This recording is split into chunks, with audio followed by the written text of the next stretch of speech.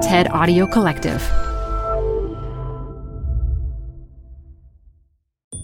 This TED Talk features producer and filmmaker Nikki Webber Allen, recorded live at TED Residency 2017. Support comes from Zuckerman Spader. Through nearly 5 decades of taking on high-stakes legal matters, Zuckerman Spader is recognized nationally as a premier litigation and investigations firm. Their lawyers routinely represent individuals, organizations, and law firms in business disputes, government and internal investigations, and at trial, when the lawyer you choose matters most. Online at Zuckerman.com. The best place to see stars is at home with Prime Video. Get everything included with Prime, like Mr. and Mrs. Smith, starring Donald Glover and Maya Erskine. Rent or buy hits like Mean Girls, starring Renee Rapp. Or add-on channels like Max for the HBO original Curb Your Enthusiasm with Larry David. You've never seen so many stars in one place. Prime Video. Find your happy place. Restrictions apply. Prime membership not required to rent or buy. Prime membership required for add-on subscriptions. See Amazon.com/Amazon Prime for details.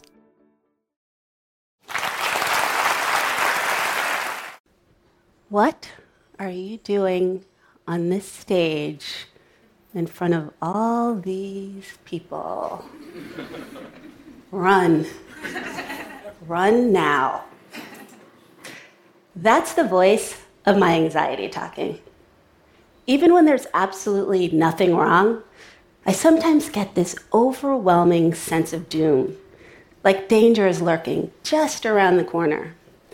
You see, a few years ago, I was diagnosed with generalized anxiety and depression, 2 conditions that often go hand in hand. Now, there was a time I wouldn't have told anybody, especially not in front of a big audience. As a Black woman, I've had to develop extraordinary resilience to succeed. And like most people in my community, I had the misconception that depression was a sign of weakness, a character flaw. But I wasn't weak. I was a high achiever. I'd earned a master's degree in media studies and had a string of high-profile jobs in the film and television industries. I'd even won 2 Emmy Awards for my hard work. Sure, I was totally spent. I lacked interest in things I used to enjoy, barely ate, struggled with insomnia, and felt isolated and depleted. But depressed? No, not me. Took weeks before I could admit it. But the doctor was right. I was depressed. Still, I didn't tell anybody about my diagnosis. I was too ashamed. I didn't think I had the right to be depressed. I had a privileged life with a loving family and a successful career. And when I thought about the unspeakable horrors that my ancestors had been through in this country so that I could have it better, my shame grew even deeper. I was standing on their shoulders. How could I let them down? I would hold my head up, put a smile on my face, and never tell a soul. On July 4th, 2013, my world came crashing in on me. That was the day I got a phone call from my mom, telling me that my 22-year-old nephew, Paul, had ended his life after years of battling depression and anxiety. There are no words that can describe the devastation I felt. Paul and I were very close, but I had no idea he was in so much pain. Neither one of us had ever talked to the other about our struggles. The shame and stigma kept us both silent. Now, my way of dealing with adversity is to face it head on. So I spent the next 2 years researching depression and anxiety, and what I found was mind-blowing. The World Health Organization reports that depression is the leading cause of sickness and disability in the world. While the exact cause of depression isn't clear, research suggests that most mental disorders develop, at least in part, because of a chemical imbalance in the brain and/or an underlying genetic predisposition. So you can't just shake it off. For Black Americans, stressors like racism and socioeconomic disparities put them at a 20% greater risk of developing a mental disorder, yet they seek mental health services at about half the rate of white Americans.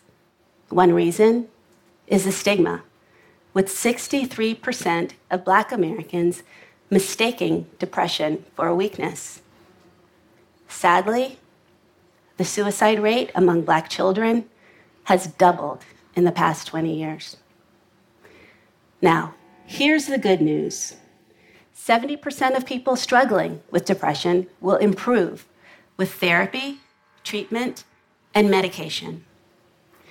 Armed with this information, I made a decision.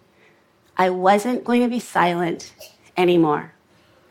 With my family's blessing, I would share our story in hopes of sparking a national conversation.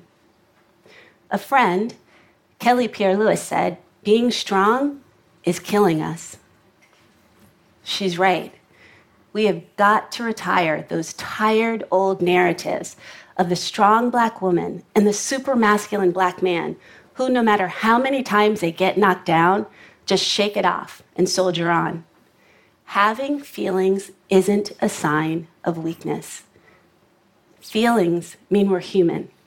And when we deny our humanity, it leaves us feeling empty inside, searching for ways to self-medicate in order to fill the void. My drug was high achievement.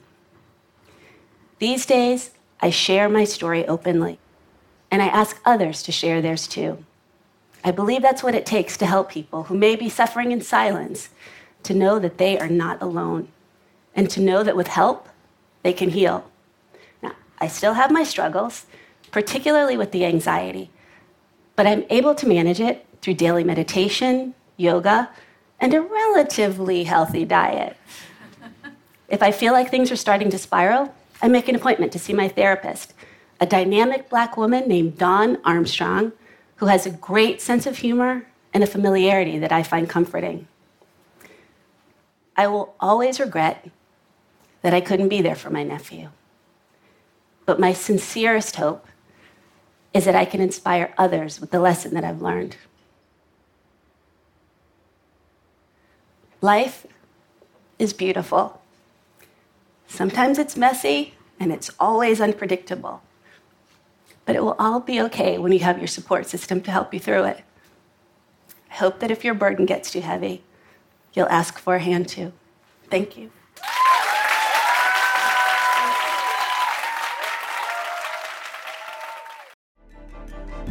For more TED Talks, go to TED.com.